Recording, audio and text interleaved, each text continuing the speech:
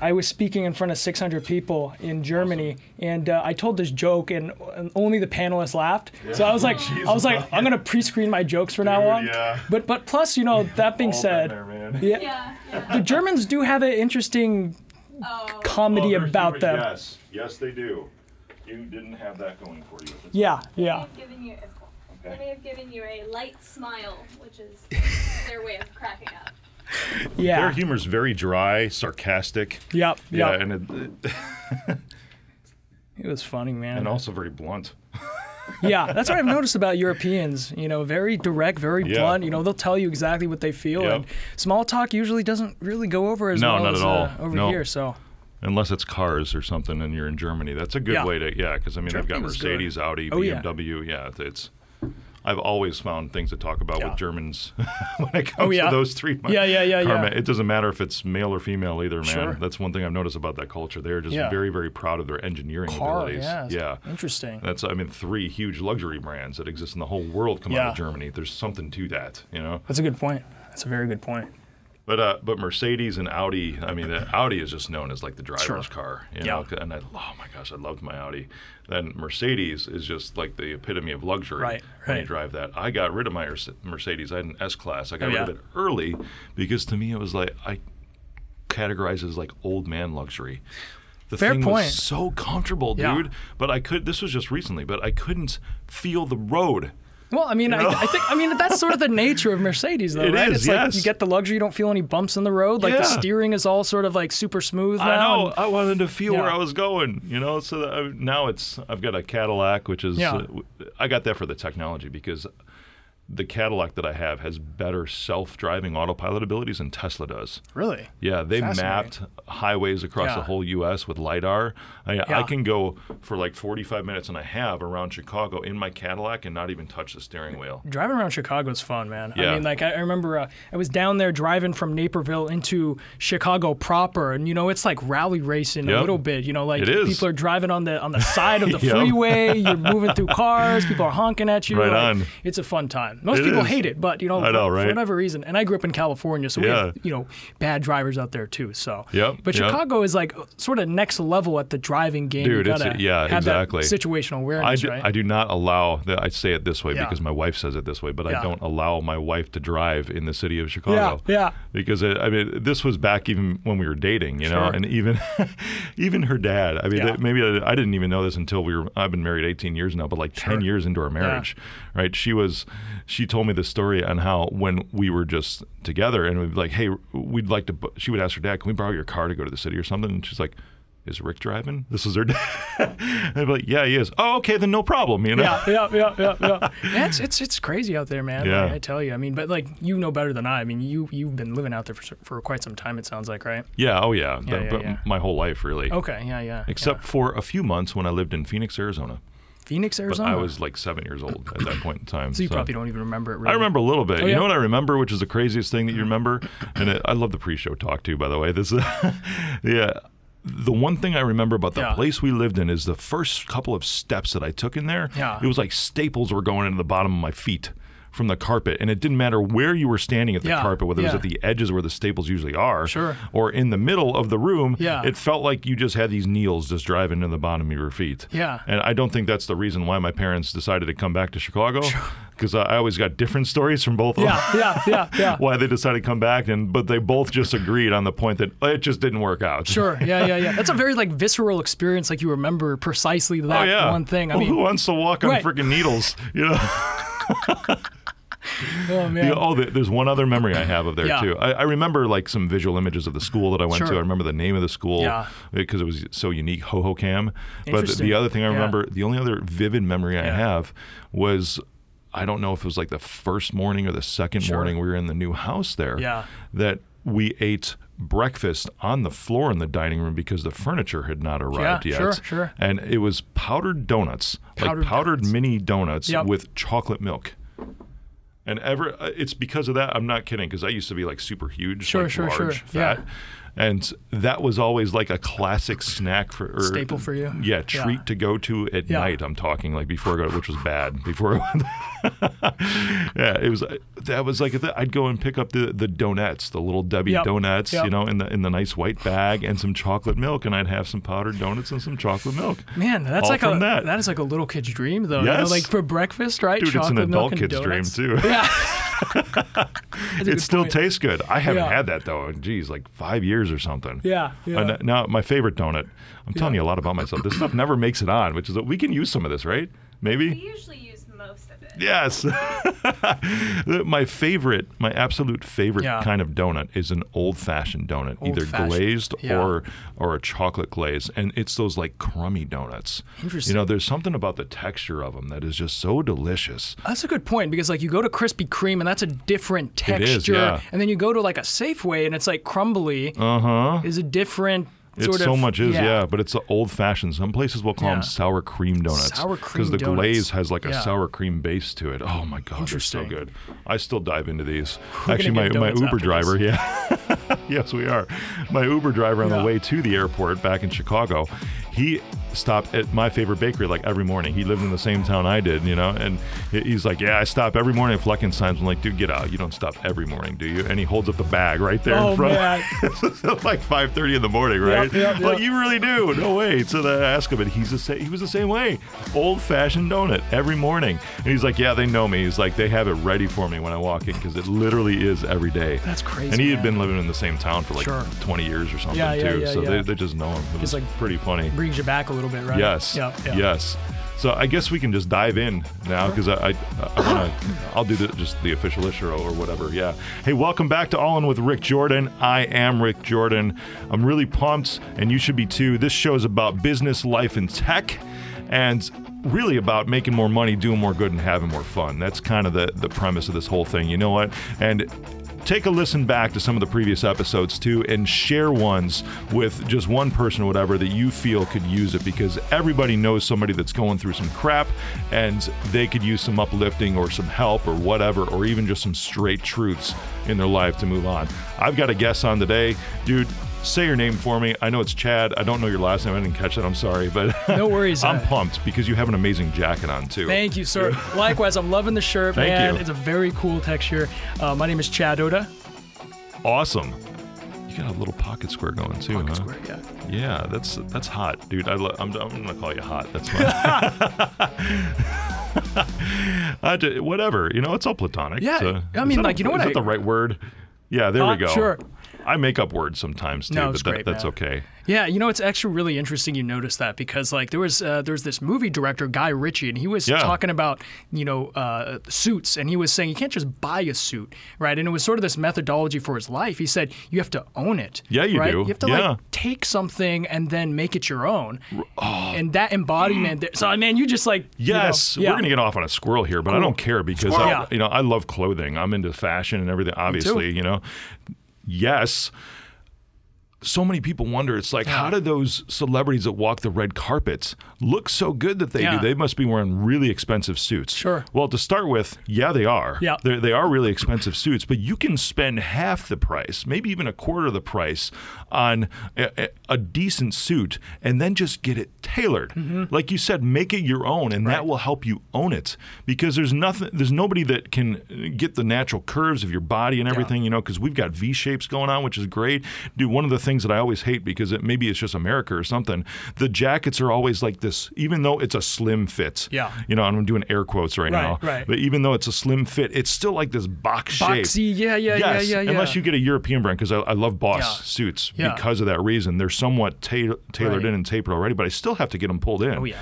And when you do that, they just fit you so nice, and now you look like the red carpet celebrity. And I think that's also a great metaphor for business and life, right? Yeah. You got to make it your own. You do. You have to. And that's going all in too. Don't just buy the suit off the rack and think, well, this is it. You know, I'm going to have my mom, you know, finish the pants for me or whatever. You know, for me, it's my mother-in-law. My mother-in-law is a really awesome seamstress. She hates alterations, you know, but either way, she's not a tailor. She's not the right person for the job to help make it mine. Right. You know, and you know what you want. I mean, when you look at your body, when you look at the clothing that you buy, you understand what's going to fit you Sure. right and what's not going to fit you right. Right. And then you also understand that it's usually always going to take an extra step Yep. rather than off the rack to actually make that your Right. own. No matter what it is. Yeah. You know, and that might even be sometimes like shrinking a shirt. Yeah. Because you fall, and this happens with me, dude. I Right. fit between, depends on where it is, I fit between Yeah. a medium and a large. Right. You know, and it's like my height is what messes it up. Yeah, yeah. Well, you're preaching to the choir here. It's Yeah. not exactly they create standardized clothing, for my size, 5'5", right?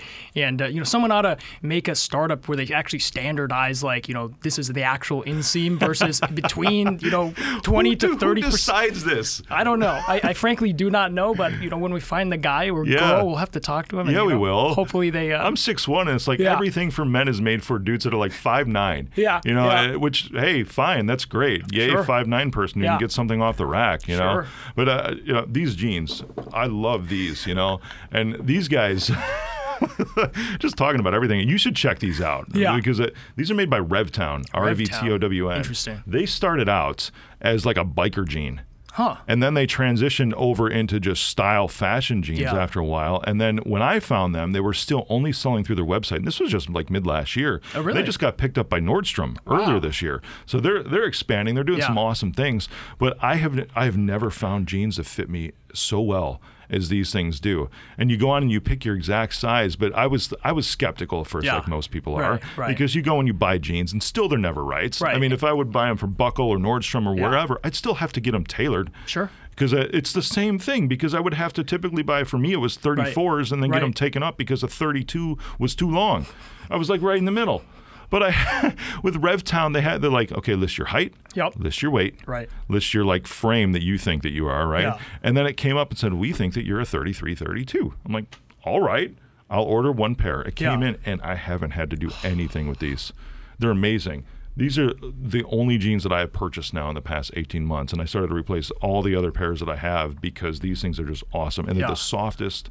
They come in several different washes. Sure. Maybe they should be a sponsor for the show now. I don't was care, about to but I'm say, just, like, yeah. I don't know, but they're just fantastic. Yeah. They really are, and they look great too because they're plain. Oh, yeah. I used to wear. I'm talking so much about clothing. God, I used to wear. This was Yeah. several years ago, but back when like Sure. the MMA clothing was, and I still have some American Yeah. Fighter T-shirts, but Rock Revival jeans were just in, because they had like the bling on them and Yeah. everything, and everybody else that didn't really care about their appearance was still buying Levi's, Sure. whatever else. Not that Levi's are horrible, but whatever. Sure. I always want to look different. Yeah. I want to be walking into a room Right. and people notice me Right. immediately. You want to own it, right? You do, yeah. And that was there was a dude that I knew. He was comparing me to my brother, and this was Sure. I love my brother. Yeah. But he was this dude was a Marine, and he's like, listen, he's like, look at you. When you walk into a room, everybody knows that Rick Jordan walks into a room. Yeah. I'm like, dude, how do you get that? He's like, it's just the way you carry yourself. It's the way that you dress. Looking at you, someone knows that you care about life. Right. Whether that's your appearance, your business, the people around you, because I do. I always care about the people around me, man. Yeah. I bring energy to situations because I love to uplift people. And in conversation, I love to, I listen for things, and this is just like a natural thing now. I had to Sure. teach myself this because of my care for people. Right. But I listen for things, and then I'll always just give them like a little tip, or I'll just be like, hey, listen, you know what? Stick it out. You're all good. You know what? Turn that negativity into positive action, whatever it is. Or I'm just throwing out cliches now. But I don't know. Those aren't really things that I say. Yeah, yeah. But that's the point, is when you walk into a room, you have to own that room. Right. If you want to set yourself apart in business, you have to own that meeting room. Absolutely. Dude, I'm telling so many stories. Why am I in such a story mood? You're my guest, and I need to let you talk a lot. I'm sorry. But last story, I promise, right? This is great. I remember this. Yeah. It was a deposition. And it Really fun, right? I know, right? Yeah, Yes. Yeah. Oh, God. I was a witness because in Yeah. in cybersecurity, this happens. Sure. To where you discover things, Yeah. and then lawsuits happen, Right. and you are now a material witness to that case. Right. Cool. So I go into a room that's full with like 8 or 9 lawyers, all in suits. Now, I wear suits all the time too, right? But I walked in like I am right now, Yeah. with a Robert Graham shirt on, with some nice jeans on, Right. with some amazing shoes, and I was the best dressed person in that room amongst all their $2,000 and $3,000 suits. Because when I walked into it, Yeah. all the heads turned, dude, and I owned that room, and I sat down, I gave them exactly the information, and their minds were blown. Because you just, no matter what area you're in, take care of your appearance. Take care of the way that you walk into the room. Take ownership of that room, that situation, and people are going to look at you differently. Yeah. They're going to look at you as an expert, as an authority figure, as someone they want to hear speak, which is so important, especially when you're trying to sell to a prospect or whether you're trying to make a statement in an industry. You need to have yourself heard. So eliminate all those barriers that exist, whether that's the way that you dress, and you don't have to wear suits, right? We choose to, because we can own our clothing no matter what it is. Dude, just like we could probably wear T-shirts and walk in and own that room. Totally. Yeah. Rant over. All right. Chad. Yes. Dude. What's going on? I know, right? No, that was great. That was really fun. Enjoyed that. I purposely don't do this a lot. You know, sometimes Laura will give me, my amazing producer will give me, she gives me a little bit of information about my guests before they come on. And I've learned not to get too much, because then we talk too much pre-show about like what you do, you know, and who you are and everything. And then it's stuff that should be in the show. But I got nothing on you, man. I just got like a first name. Yeah. And it was, okay, I'm going to go get Chad. Yeah. I'm like, great. Who's Chad? Absolutely. More than happy to provide some context, color this a little bit. Cool. You got the rest of the show, man, because I just talked a lot. No. We need to talk more about suits. You know, that'll happen, I'm sure, at some point in this show. But yeah, you know, the space that I'm in is essentially called conversational AI. And, you know, for most of us, you know, and I'm sure for many of your viewers at home, they either have an Alexa device, a Google Assistant, or you've been on like the things that are spying on them. Things that are spying. And we'll definitely talk about that later. You know, that's certainly, you know, a hot topic, especially It is, especially since I'm in cybersecurity and I give people tips all the time to protect them. Absolutely. You know, so, you know, in addition to that, also like these chat bots, like you go into your like insurance provider's website, trying to get something done, you know, you start talking to something, and it's like, is this thing actually like a human on the other end? Dude, do you have a percentage on that? Like how often that is not a human? I don't have a percentage, but what I can tell you is that the enterprise companies today, you know, they're not spending $1 million or $2 million. They're spending $10, $20, $30 million. The large enterprise Fortune 500 companies are investing significant money, time, energy to actually make this on chatbots, on voice assistants, even though that's a little bit less mature as a technology perspective. But, you know, so that's sort of the space I sit in. You know, I get the pleasure of talking to researchers on the academic side, talking about what's going to be on the horizon. I get to talk to these fantastic brands really looking out to, you know, become customer centric, right? Yeah. And similarly, I talk to the vendors as well. You know, like what are the services they're actually selling? What's hype? What's reality? You know, what's fact from fiction? So, you know, it's just a really great experience. And I've essentially cemented myself, you know, in the middle of all of this. And we really focus on really cultivating the community, bringing these stakeholders to the table from vendors, researchers, and brands. And then we really foster the community. And from that, we've begun to surface a variety of different perspectives. From those perspectives, we can identify trends. And effectively, that's what we've built our consulting practice on. We provide these insights, and we work very closely with these brands to help them make the most informed decisions, because conversational AI, Gartner has says there's 2,400 vendors they're tracking. It's emerging technology, and I talked to quite a few brands, and they don't know what they should do, how much they should pay. You know, I was actually recently just talking to this multinational PR company. And I was talking to the executive VP, and he said, hey, we've been interviewing multiple different vendors in this space. Every time I talk to one of these guys, they all tell me a different story. Well, what do I believe?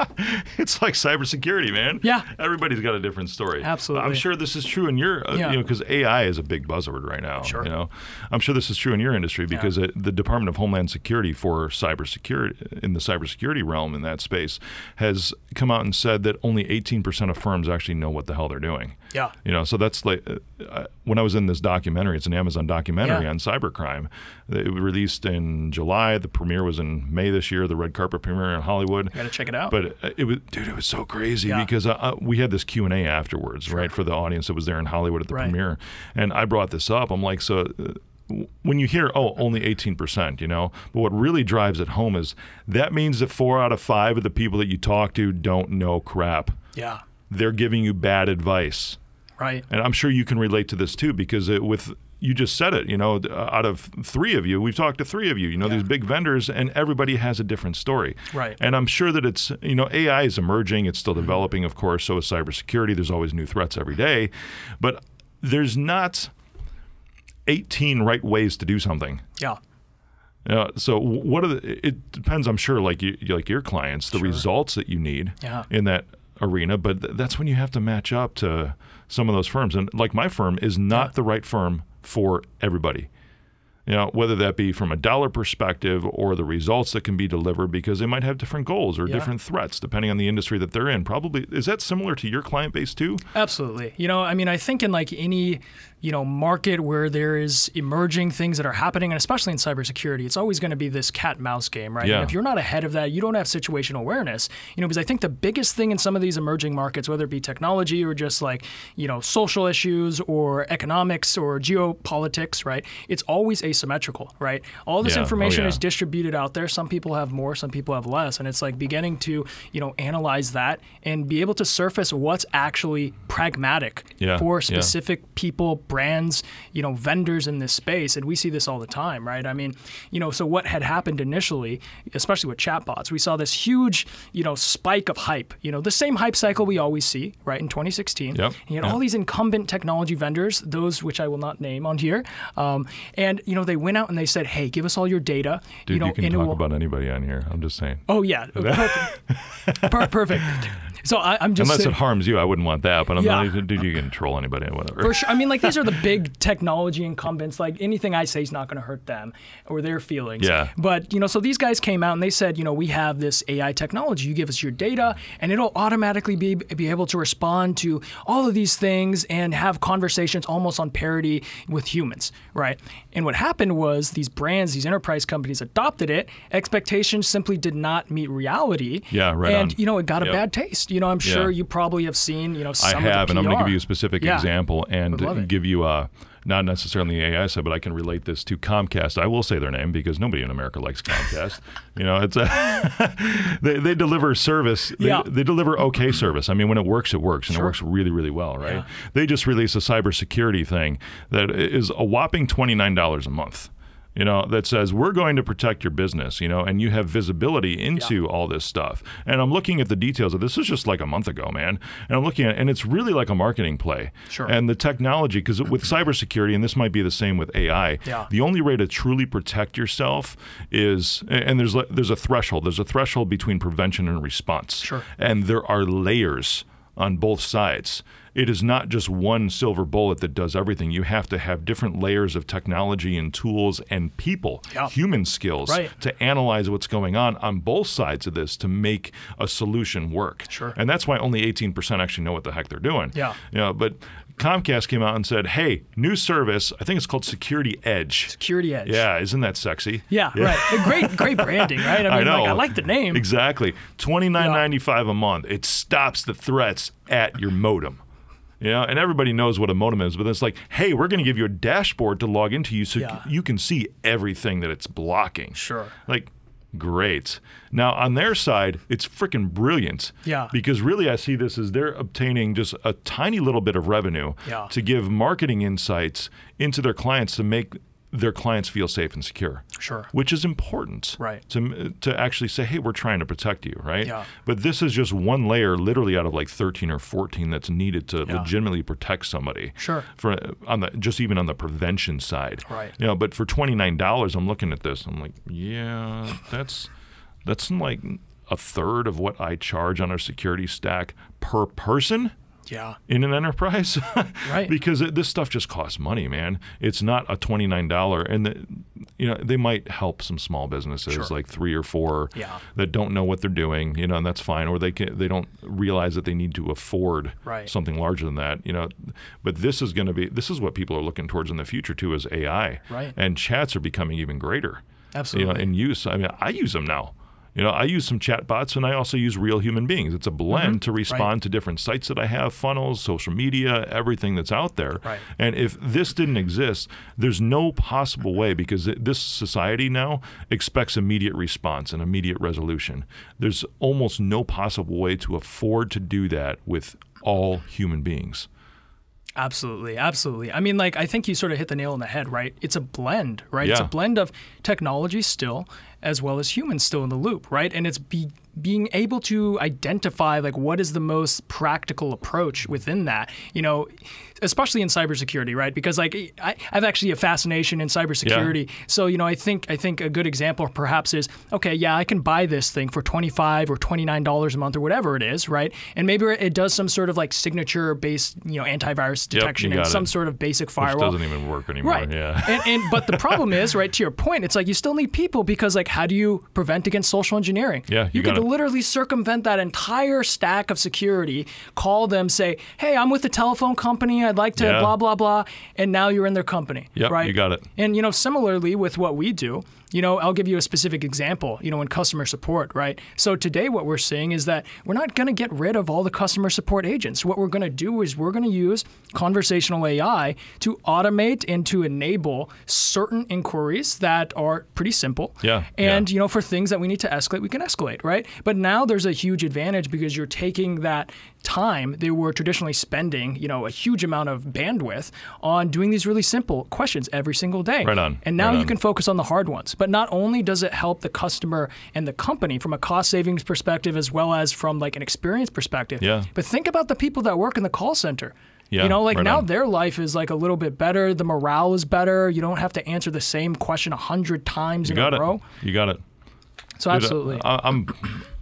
This is going to get me because my brain's going into a different area here because AI is, we'll just call it like the latest threat to jobs, human jobs. Sure. And this has been just a cycle throughout history too. Yeah. And it there's this phrase, right? It really grinds my gears.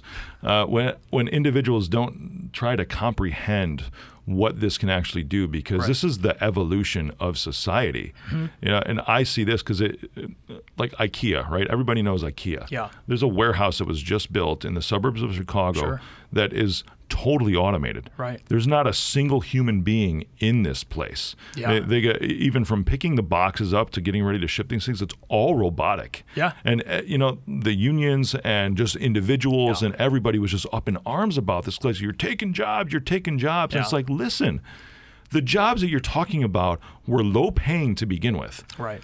So I don't care what you think about minimum wage. What about growing your own knowledge? Mm-hmm. What about saying, okay, well, I see this industry is drying up. This has happened, with steel, with industrial manufacturing throughout the course of the United States history, is that there become more efficient ways to do jobs, but it creates a space for people to go out and improve and educate themselves and learn something new. So if society is making a shift into bigger and better things like AI, like robotics, like anything technology related that might be replacing, and it does, because it does replace some human jobs. It does displace those things because they can do it cheaper, they can do it better, they can do it faster with technology. Well, cool. Let's shift over and learn some new skills. Yeah. You can always improve upon yourself, and you can go after something that paid you even more than what you were just doing to begin with, because now you have an opportunity maybe to go into engineering. Maybe you were just a warehouse employee before, but now you can go into engineering and learn how to make those robots and earn double what your pay was before. Absolutely. Because now you know how to repair those robots. You know how to build them, and maybe you'll come up with the next great idea, form the next billion-dollar company, form the next startup, because you had this spark that was inside of you just because you decided not to settle and whine in a little corner like a little baby and say my job was taken, rather than seeing that as an opportunity to say I can improve upon myself right now and be even better and make even more and do more good than what I was doing before.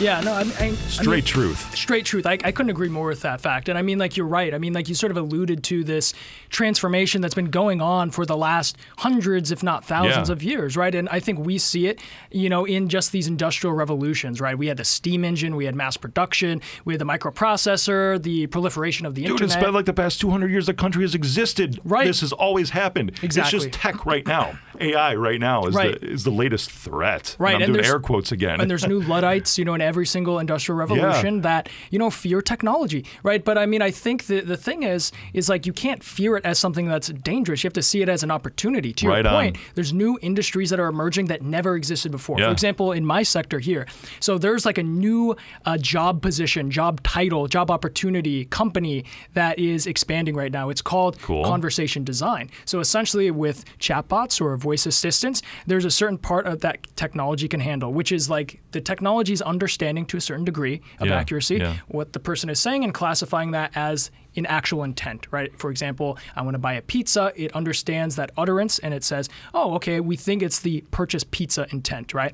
But now someone needs to be a human being needs to craft the script that the chatbot or the voice experience is going to write back. Now that copywriting, that design is not really something that people have done before, right? So this new whole industry. It's new job creation. And like the crazy thing that I see is like, we see, since people from so many diverse walks of life are being conversation designers, it's like copywriters and people from UX and people from psychology, because there's no standard today. Like literally today, there is no standard.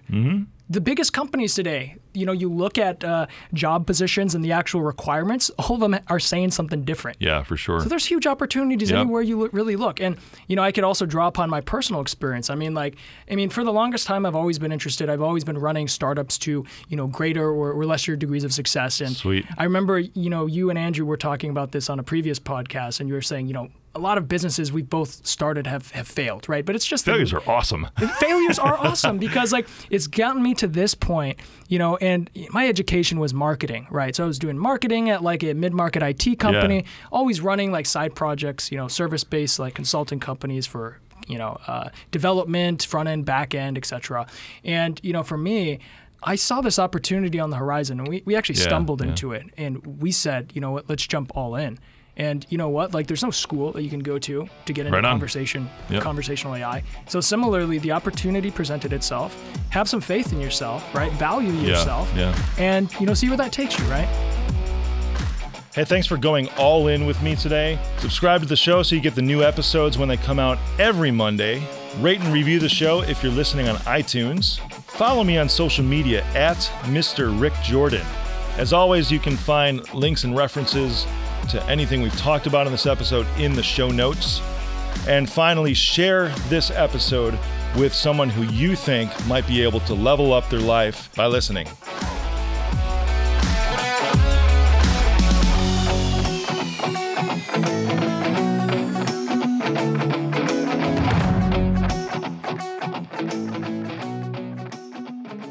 I am Rick Jordan, and I approve this message.